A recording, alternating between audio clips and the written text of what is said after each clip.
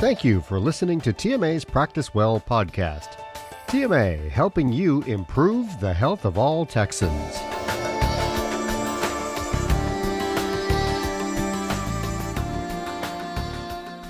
Hello, I'm Cheryl Kroviak. I am the director of the TMA Education Center, and I produce the TMA Practice Well podcast. In this episode, I will share with you a taste of CME from TMA's largest conference, TexMed. TexMed is TMA's annual meeting where physicians can attend CME talks across various specialties, all geared towards educating and empowering the physicians of Texas. TMA members can attend the conference free by pre-registering. Just click the TexMed link in the episode description to register for our next conference. Today I've pulled together a compilation of popular talks from previous TexMeds, just to give you a taste of the variety of topics covered. First up is Dr. Sprintz, a national expert on addiction and chronic pain. Hey everyone, thanks for coming. So again, I'm Michael Sprintz. I am board certified in pain medicine. I'm boarded in addiction medicine. I'm also boarded in anesthesiology. The other thing is I've been in recovery myself from drugs and alcohol, including opioids, for over 21 years.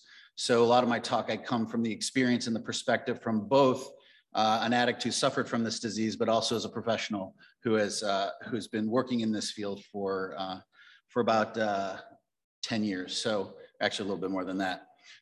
So today what we're going to talk about, we are going to review the basics on the disease of addiction and its neurological basis. We're going to talk about warning signs of how, in my practice, in my clinic, how do I identify someone who may have a problem? And then the last part is we're going to talk about, okay, well, what do I do? How do I manage this? And I recognize that, one, not everyone here is a pain doctor. Most likely no one's an addiction medicine doctor. That's fine. A lot of times in primary care and in all the different specialties, addiction doesn't care. Addiction shows up in all our patients regardless of our specialty. And the key is knowing when is it actually a substance use disorder and when isn't it? And then what do I do? And it's important to remember that pain is an experience, okay? Pain is not just a physical injury to tissue, all right?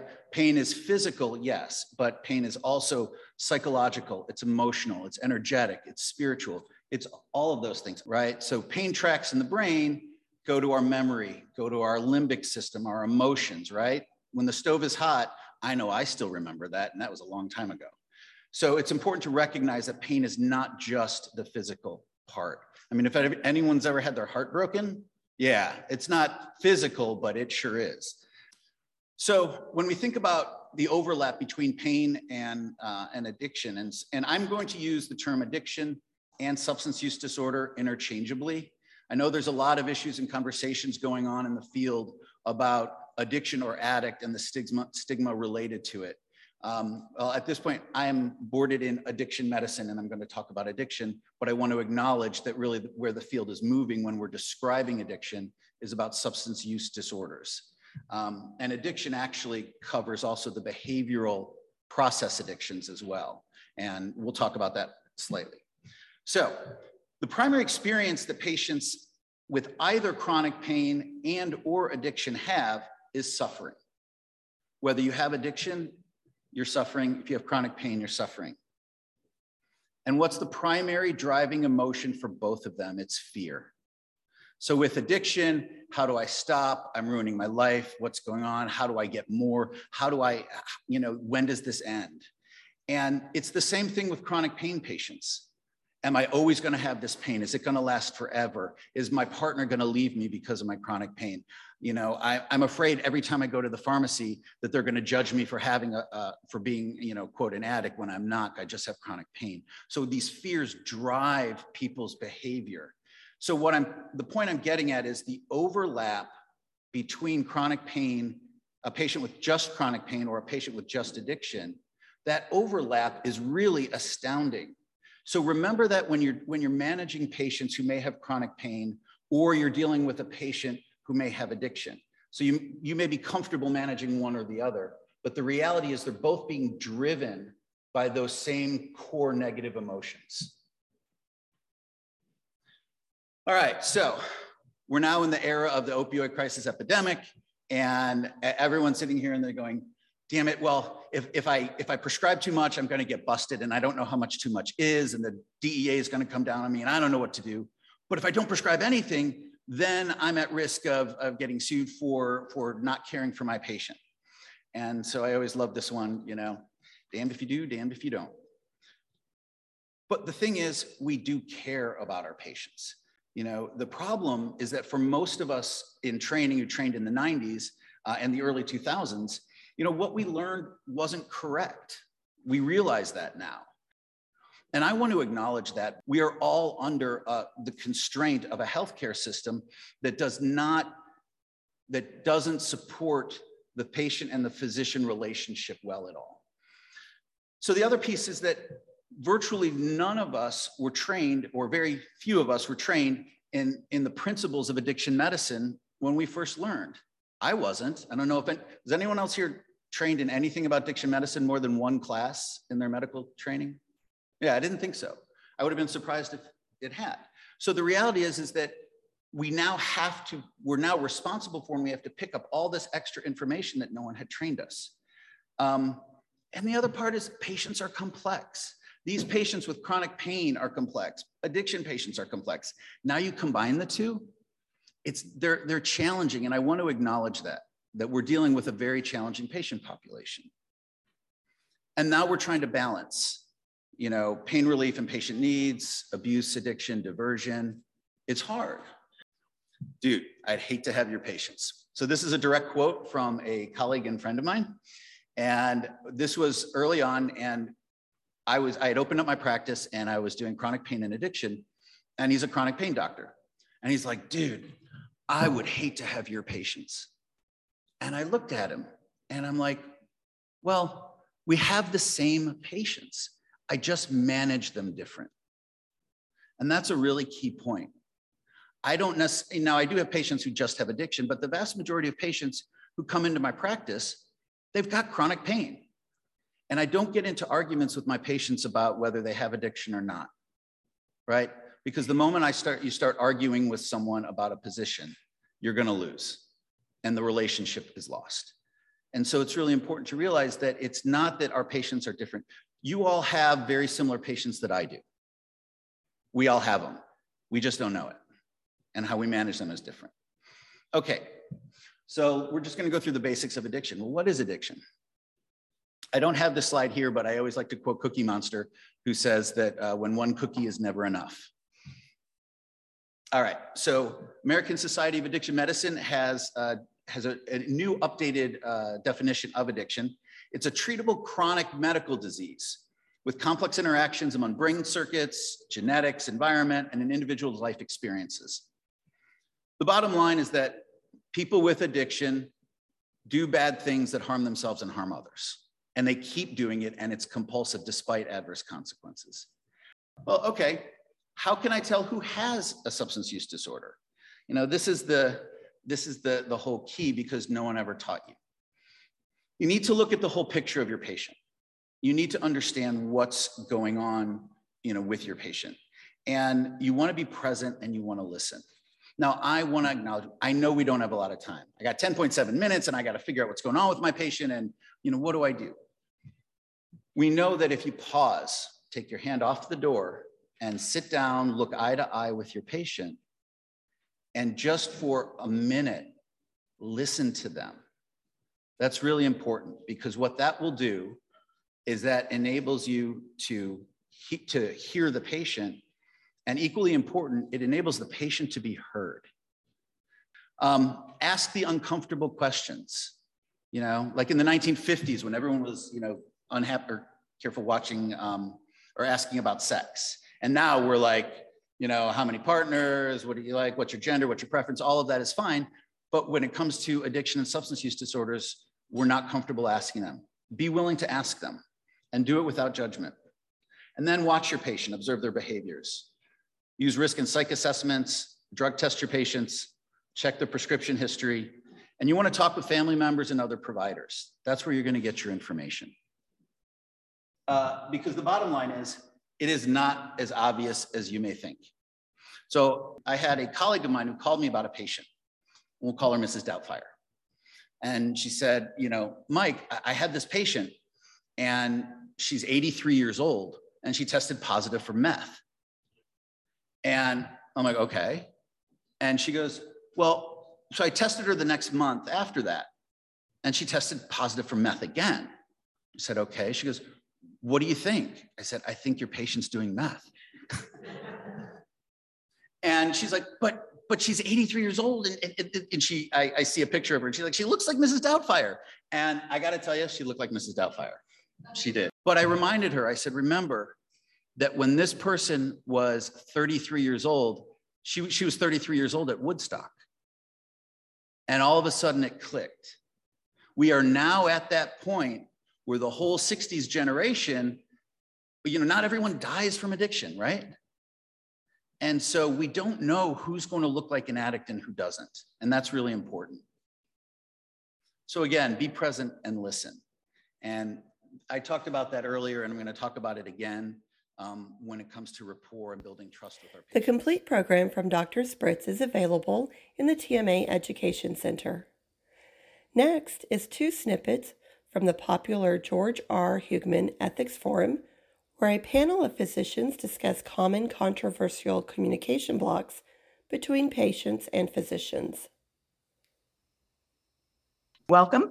This is the George R. Hugman Ethics Forum presented by the Board of Counselors. I am Elisa Berger. I am a urologist from College Station and the chair of the Board of Counselors. We're just going to start out with scenarios. A patient objects to the use of blood products for religious reasons. However, the physician recommends a procedure that involves the use of serum albumin derived from blood. How should the physician approach this situation in order to balance the patient's religious concerns with the physician's medical concerns? Does the approach differ if the patient is a minor and the parent and or legal guardian objects based on the religious beliefs? And we'll start this one out with Dr. Alozzi. Yeah, I don't know if this is the hardest of the 3 so far or the easiest of the 3.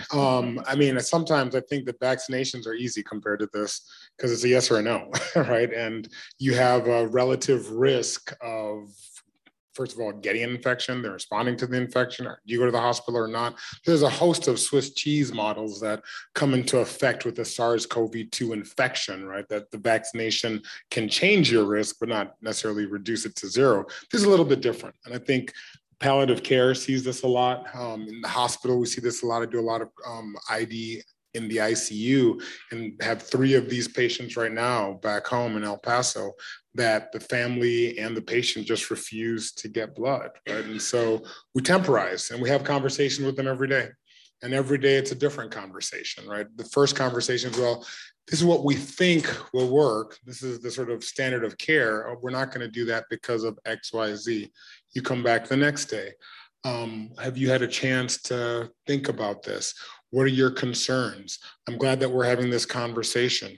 Where can we go from here? What are the options? And like you said, and I think that's critical, we're not having a code conversation, right? Or a DNR, DNI conversation, because once that's on the table, this conversation's over, right? It's really hard to pivot people back away from that. And I think whether it's the caregiver, whether it's the adult, if you lead with the compassion of you're trying to do, and I think we've all said that, right? You're trying to do what's best for their family member. On average, that gets to people.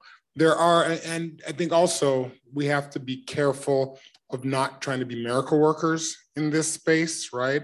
We're all sort of type A personalities and we're all sort of used to working through med school and undergrad and fellowship and whatever. And it's our power of spirit, right? Our power of will that has gotten us to certain places. That's great in academics. It's not so great in human beings, right? And human beings recoil to that. And there are some times that we just have to, for lack of a better term, take an L on it, right? And allow them to make those definitions and those decisions that they want to do, right? Again, you said check your ego at the door. That was the whole Michael Jackson Heal the World thing when they were recording. And you have to check your ego consistently, not just at the door, but in the room and having a conversation. All right, we do have more hypotheticals. A patient discusses his gun collection with the patient's physician.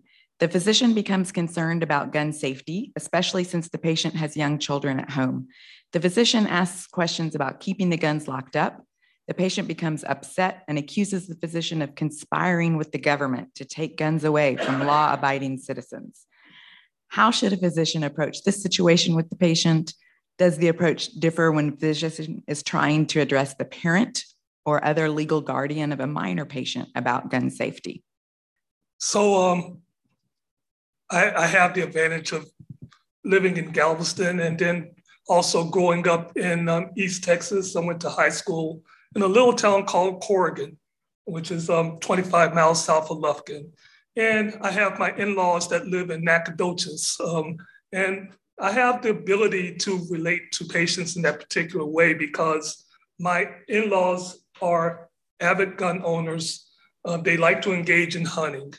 And they are very careful about how they lock up their guns, especially when young children are in the house. And so I use the sandwich technique with that. I say, so what do you like to do with guns? Do you like to go do target practice? Do you like to go shoot? What do you go shoot? Is it ducks? Is it deer? Tell me about what you like to do. And so I've used that technique. And then I said, so once you are done with your guns, well, what do you do with them after that? And then once that happens, and then they tell me about that. So, well, how do you feel about how you are storing them? Do you think that's an effective way of storing them? I don't automatically say you're doing the wrong thing. And so those types of techniques are things which I've used. And not just with guns, I've done that with alcoholism also. Well, I should not use the word alcohol, intemperate use of alcohol for patients that have diabetes and how it affects them. So how are you doing with your liquid calories? So tell me about soda. So tell me about Starbucks. So tell me about alcohol. And so I find a way of sneaking that in there that way. And when you start with the less judgmental thing that many people feel is judgmental of them, then they're more likely to give you what they think is the truthful answer after that. The Ethics Forum is always a popular program. I advise you to get there early to get a seat when you join us at TexMed. Now I'll share from Dr. Alfonso's talk on amphetamines, the next epidemic, what history has not taught us. Thank you so much. My name is Helene Alfonso. I am a psychiatrist and I work at John Peter Smith County Hospital in Fort Worth, Texas. We are also a teaching institution. As a psychiatrist, I have a unique experience there. About a third of my population is uninsured, a third is Medicare and Medicaid, and then a third of my population is private insurance. Fort Worth, Texas is considered somewhat underserved when it comes to mental health, and most of the private psychiatrists in Fort Worth are cash pay only and do not accept insurance. So I have a very varied patient population. I am board certified in psychiatry as well as addiction, and my background is neuroscience. Much of my research is with the Neuroscience Institute at UNT Health Science Center. So the history lesson is that we've had amphetamine epidemics in the past as early as 1929. It started off as a decongestant and bronchodilator in 1929. By 1937, the AMA had approved the advertising of benzodrine sulfate for the conditions of narcolepsy, post-encephalitic Parkinsonism, and minor depression, which as a psychiatrist, I've yet to diagnose anyone with minor depression. So by the 1960s, we might have heard of like black mollies. I guess I do work with a lot of patients who have some addiction issues. And so black mollies is basically reference to a diet pill that was used in the 1960s. By 1930s, however, they had already been reporting psychosis. And we kind of have this idea of psychosis that, although that only happens to some people, only some people are prone to that. And the sad reality is every human has the ability to become psychotic if the circumstances are right. They started questioning, maybe it was a latent schizophrenia that was unmasked by use of the drug or some fault of the patient's genetic code.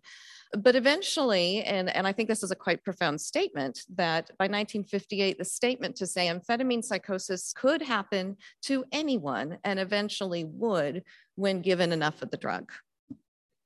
So finally, by 1970s is when all amphetamines were shifted to a Schedule II. So we all know Schedule II is pretty much the most addicting substance that we can prescribe. So opiates, let's look at our opiates. This is ironic. A trade war with China and then the 1700s. How is it we're constantly at this trade war? The British East India Trading Company was basically getting the opium from India, bringing it into China and trying to shift the trade deficit so they could get cheaper Chinese goods by kind of trashing their economy. By 1839, China was recognizing that, this addiction was spreading throughout their own people.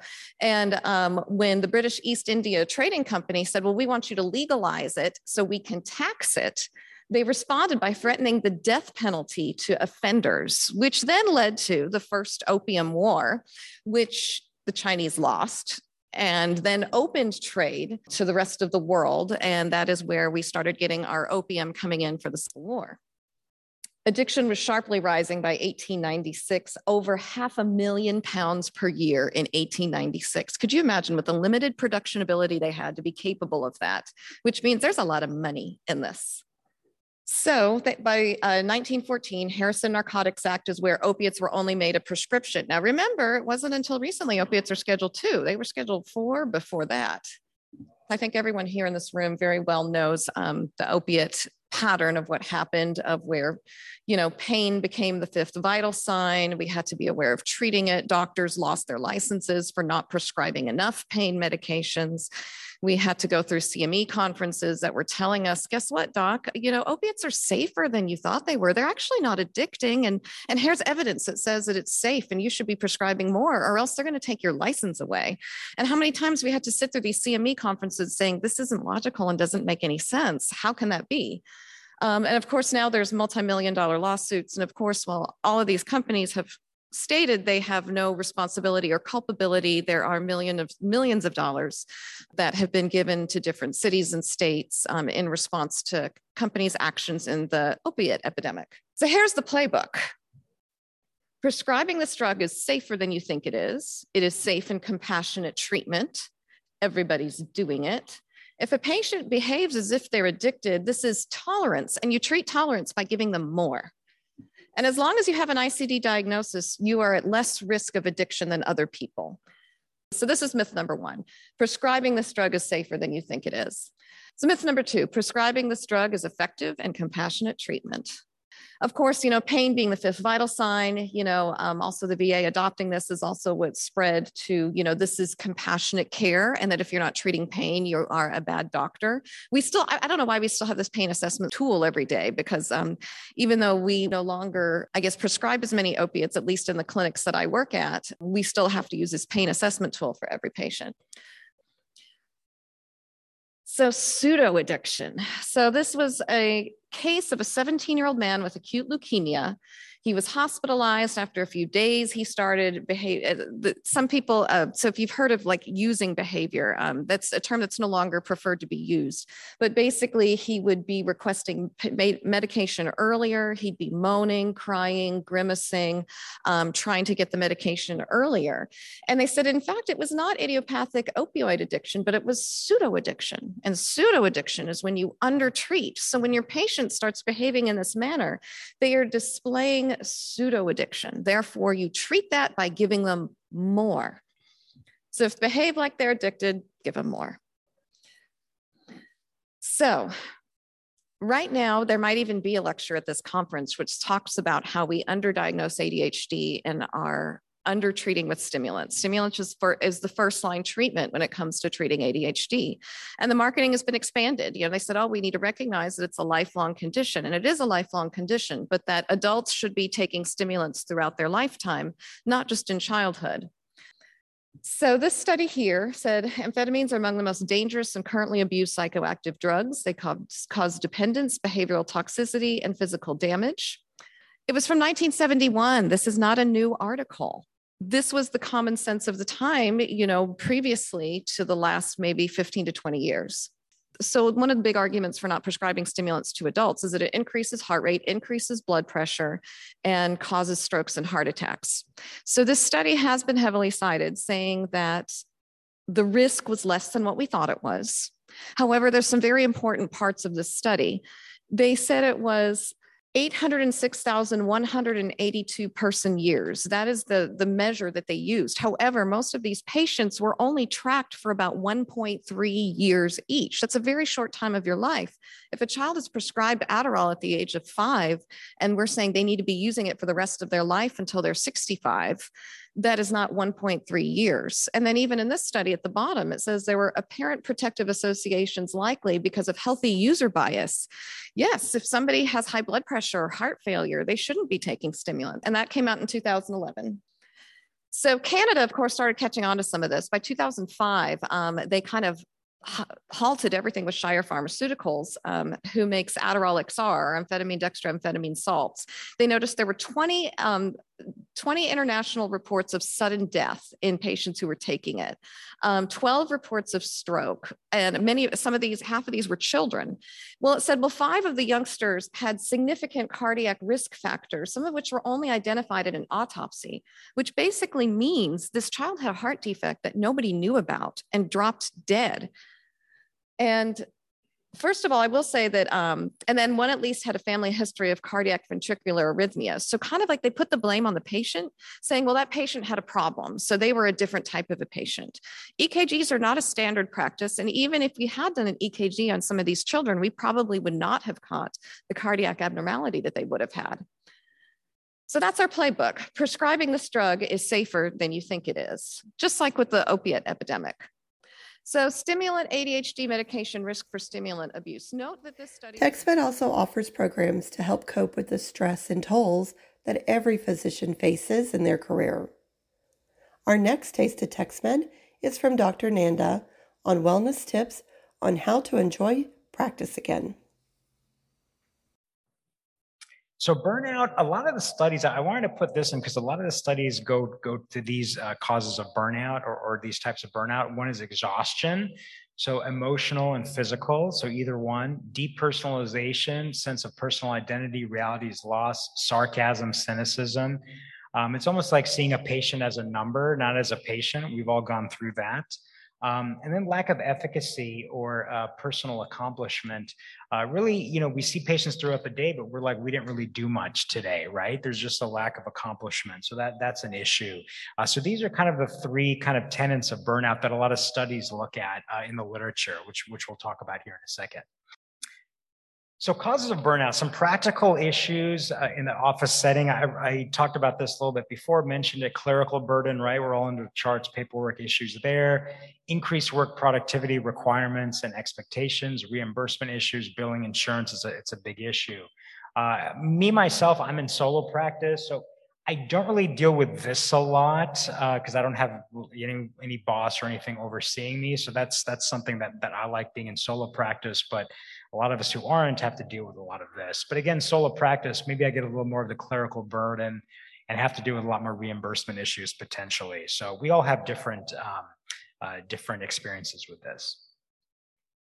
Again, stresses from management and supervision. There's stress of practicing medicine, medical education. We have to be board certified or,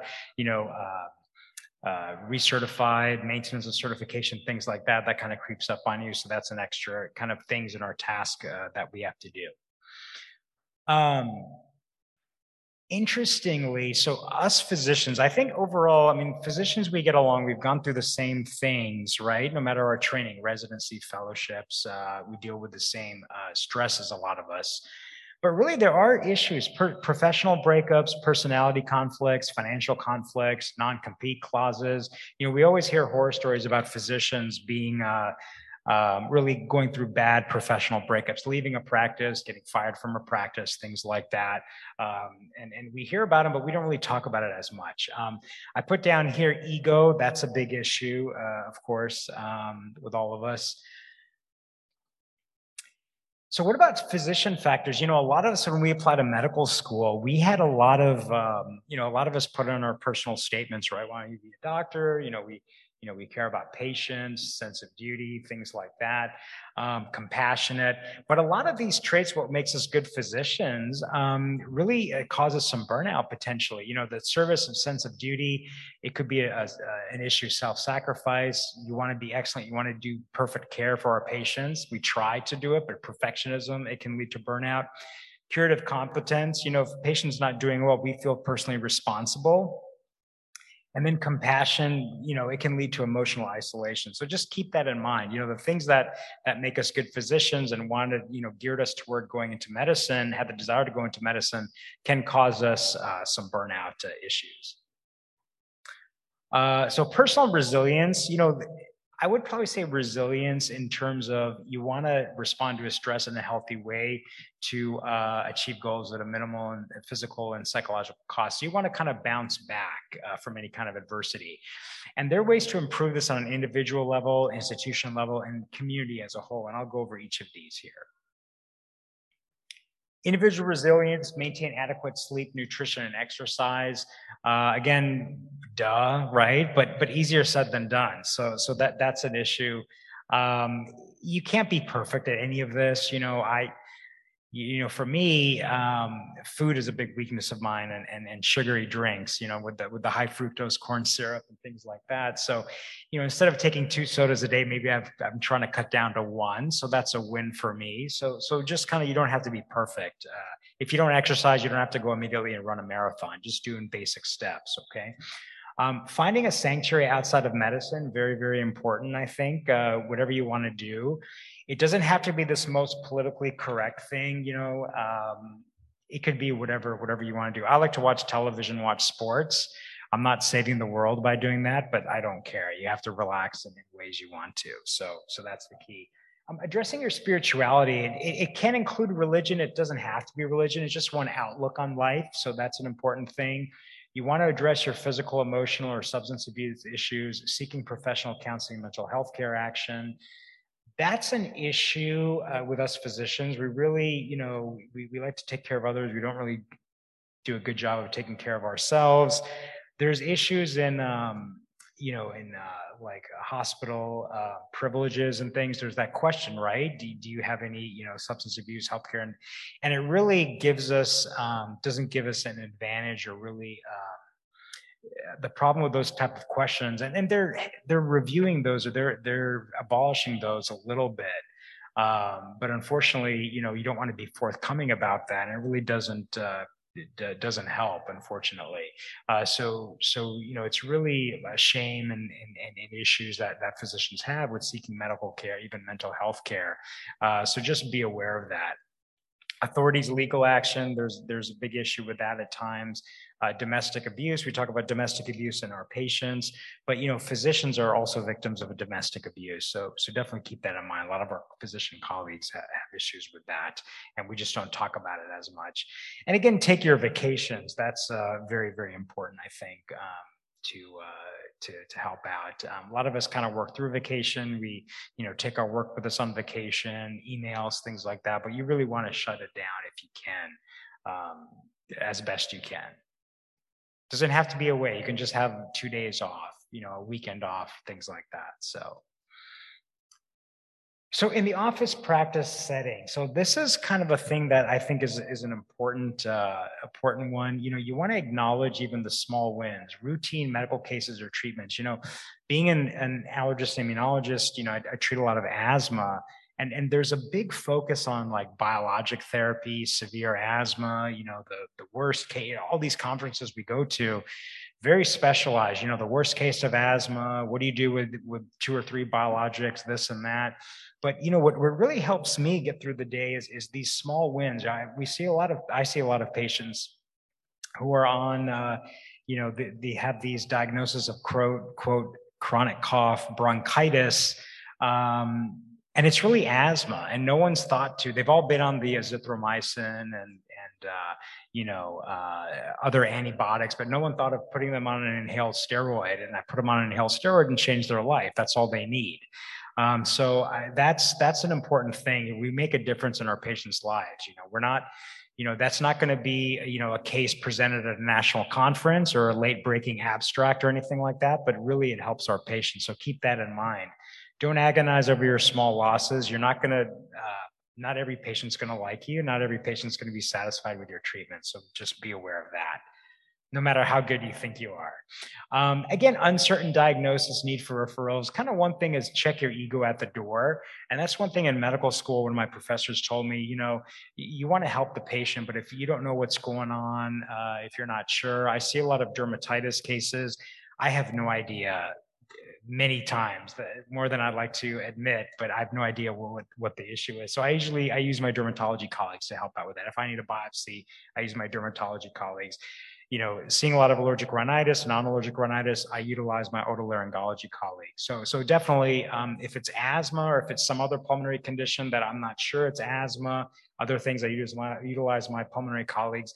I even utilize my allergy immunology colleagues to help out. So definitely you want to focus on helping the patient. Try and reduce your ego if you can. So focus on what you enjoy about the clinical practice. When we talked about applying to medical school, right, many years ago, when we applied to medical school, I don't think anyone said, I want to be a physician because I want to do prior authorizations and I want to fight with insurance companies and I want to do paperwork, right? I don't think anyone said that in their essays. If you did, you are the happiest person, right? So, but really focus on what you enjoy. I hate that part of it, the bureaucracy, but I enjoy, talking to my patients, the human aspect, looking at photos of their dogs, things like that. So I kind of like that part of medicine. Maintaining a sense of humor, very important. One thing you can do is keep a humor file for yourself, humor online, patient humor, humor with staff. The one thing, though, as we all saw from the Oscar ceremony, right? I don't want anyone to come up here and slap me or anything like that, but you have to keep it appropriate, right? And it's so difficult, in these days and times, this age, I guess, it's almost like a dichotomy. On one hand, anything goes. On the other hand, we're kind of super politically correct. So just kind of think about it. If you're, and there's also, you don't know who's offended, who's not. You pretty much just have to keep in mind that you want to keep it appropriate. If you have to think, will this person be offended by this? Don't say the joke. Just have your own sense of humor. You can do stuff online or look at jokes online and things, just different humorous things during the day. One thing I say to patients, if you get better, I'm taking credit for it. If you're not getting better, then we're blaming the other doctors for it. That seems to go well. Sometimes patients come in, usually my male patients come in and say, I hate seeing a doctor. And, my wife told me to come. And I open it up saying, I don't like seeing doctors either. So, they get this little smile. So whatever you need to do to kind of de-stress is very important. As a membership organization, TMA invests in our members and offers leadership development programs. This last snippet I'll share with you is from Kim Becking and talks about how to lead from where you are. I'm excited to be here with you all. Excited not to be wearing a Zoom mullet. I'm a speaker and I do leadership development, travel all over the country. And during the pandemic, I sported a Zoom mullet, which is, I look good on top, but I have on my house slippers and my yoga pants on the bottom. So I am absolutely excited to be here. So we're going to talk today about leading from where you are, how to continue to boost your resilience and be more adaptable and build momentum no matter what. And it's been a few years, right? A long few years. For many, I say 1 year in COVID years is like a decade. So, and I'm feeling that. I don't know about you all. You've been on the front lines, right? Taking care of patients and serving. And I talked to several of you before this program, and the words I'm hearing are tired. Anybody tired, overwhelmed, exhausted, and at the same time, excited and hopeful. So you're feeling all of those emotions right now, which is absolutely normal. You add on top of that, you have been on the front line serving in unimaginable circumstances with constant change, regulatory changes, worried about your own health, the health of your patients. And it's been a lot. And so what I want to remind you of and what this session is all about is leading from where you are. And the fact that you have to lead yourself first before you can lead anybody else. Every single one of you has the same 40 minutes in a day. And you get to decide as a leader, as a physician, as a human, how you're showing up. And what we know is change and uncertainty. You know, you all were seeing all of that even before the pandemic. And now it is just exacerbated. And so how do you make sure that you're looking at this change and uncertainty and growing from it? Because that growth is optional and you have a choice. You have a lot more power than you think right from where you are to lead from where you are and own your 1440. And that's what I want you to do. How you show up matters. Your words, your thoughts, your actions, your attitude matters now more than ever. Emotional intelligence and emotional agility and being able to meet everyone else where they are. You know, right now, many of you may feel like you're on an episode of Mean Girls. Anybody experience anyone that's just, you know, mean right now? Other people are stressed out too, right? The collective trauma, the individual trauma. And so how can you continue to be the good and see the good and share the good? Because that matters now more than ever. And as a part of that, what I want you to do is I want you to think about something. I want you to think about how much things have changed. I want to take you all back to some simpler times, okay? I want to take you back to the year 1998. This was a bag phone. My dad got this for me when I went away to college. You plugged it into your cigarette lighter. It cost $10 a minute to use it. Who else had one of these? And think about how far we've come from this bag phone to our cell phones to what many of us are wearing right here. How many of you had pagers, right? And may still have pagers. And so think about technology. Think about how far we've come. Now, in 1998, I was rocking my bag phone, hanging out at Blockbuster Video. Anybody remember Blockbuster? On a Friday night, waiting to check out the Titanic on VHS. Not just one VHS tape, but how many? 2. Kids were talking to creepy Furbies. Who had a Furby? I was stocking up on Beanie Babies. This was my retirement plan. That did not turn out very well, y'all. That did not turn out very well. Guess what else happened in 1998? Google was founded in 1998. What did we all do before Google and Alexa and Siri? I have 3 teenagers, which is why I look like this on a daily basis. And I tell my teenagers, Google is like the encyclopedia. They're like, well, what's the encyclopedia? I'm like, well, Google it and find out. You know, and how did I ever know if this freckle right here was Rocky Mountain spotted fever? I Googled it because, as you all know, everyone is Dr. Google right now, right? They come in, they've solved all their problems because they read about it on the internet. So think about that. Think about how far we've come and how many changes you have seen in your time as a physician. And now we have other changes, you know, telehealth and so many other things, even over the last 2 years. Many of you did things you never thought would be possible. And so think about that. As for me, in 1998, I was a young 27-year-old whippersnapper staffer for the mayor in Kansas City, Missouri. I'm a recovering attorney. Don't hold that against me, that attorney thing. I'm also a recovering political consultant. I'm in lots of recovery programs.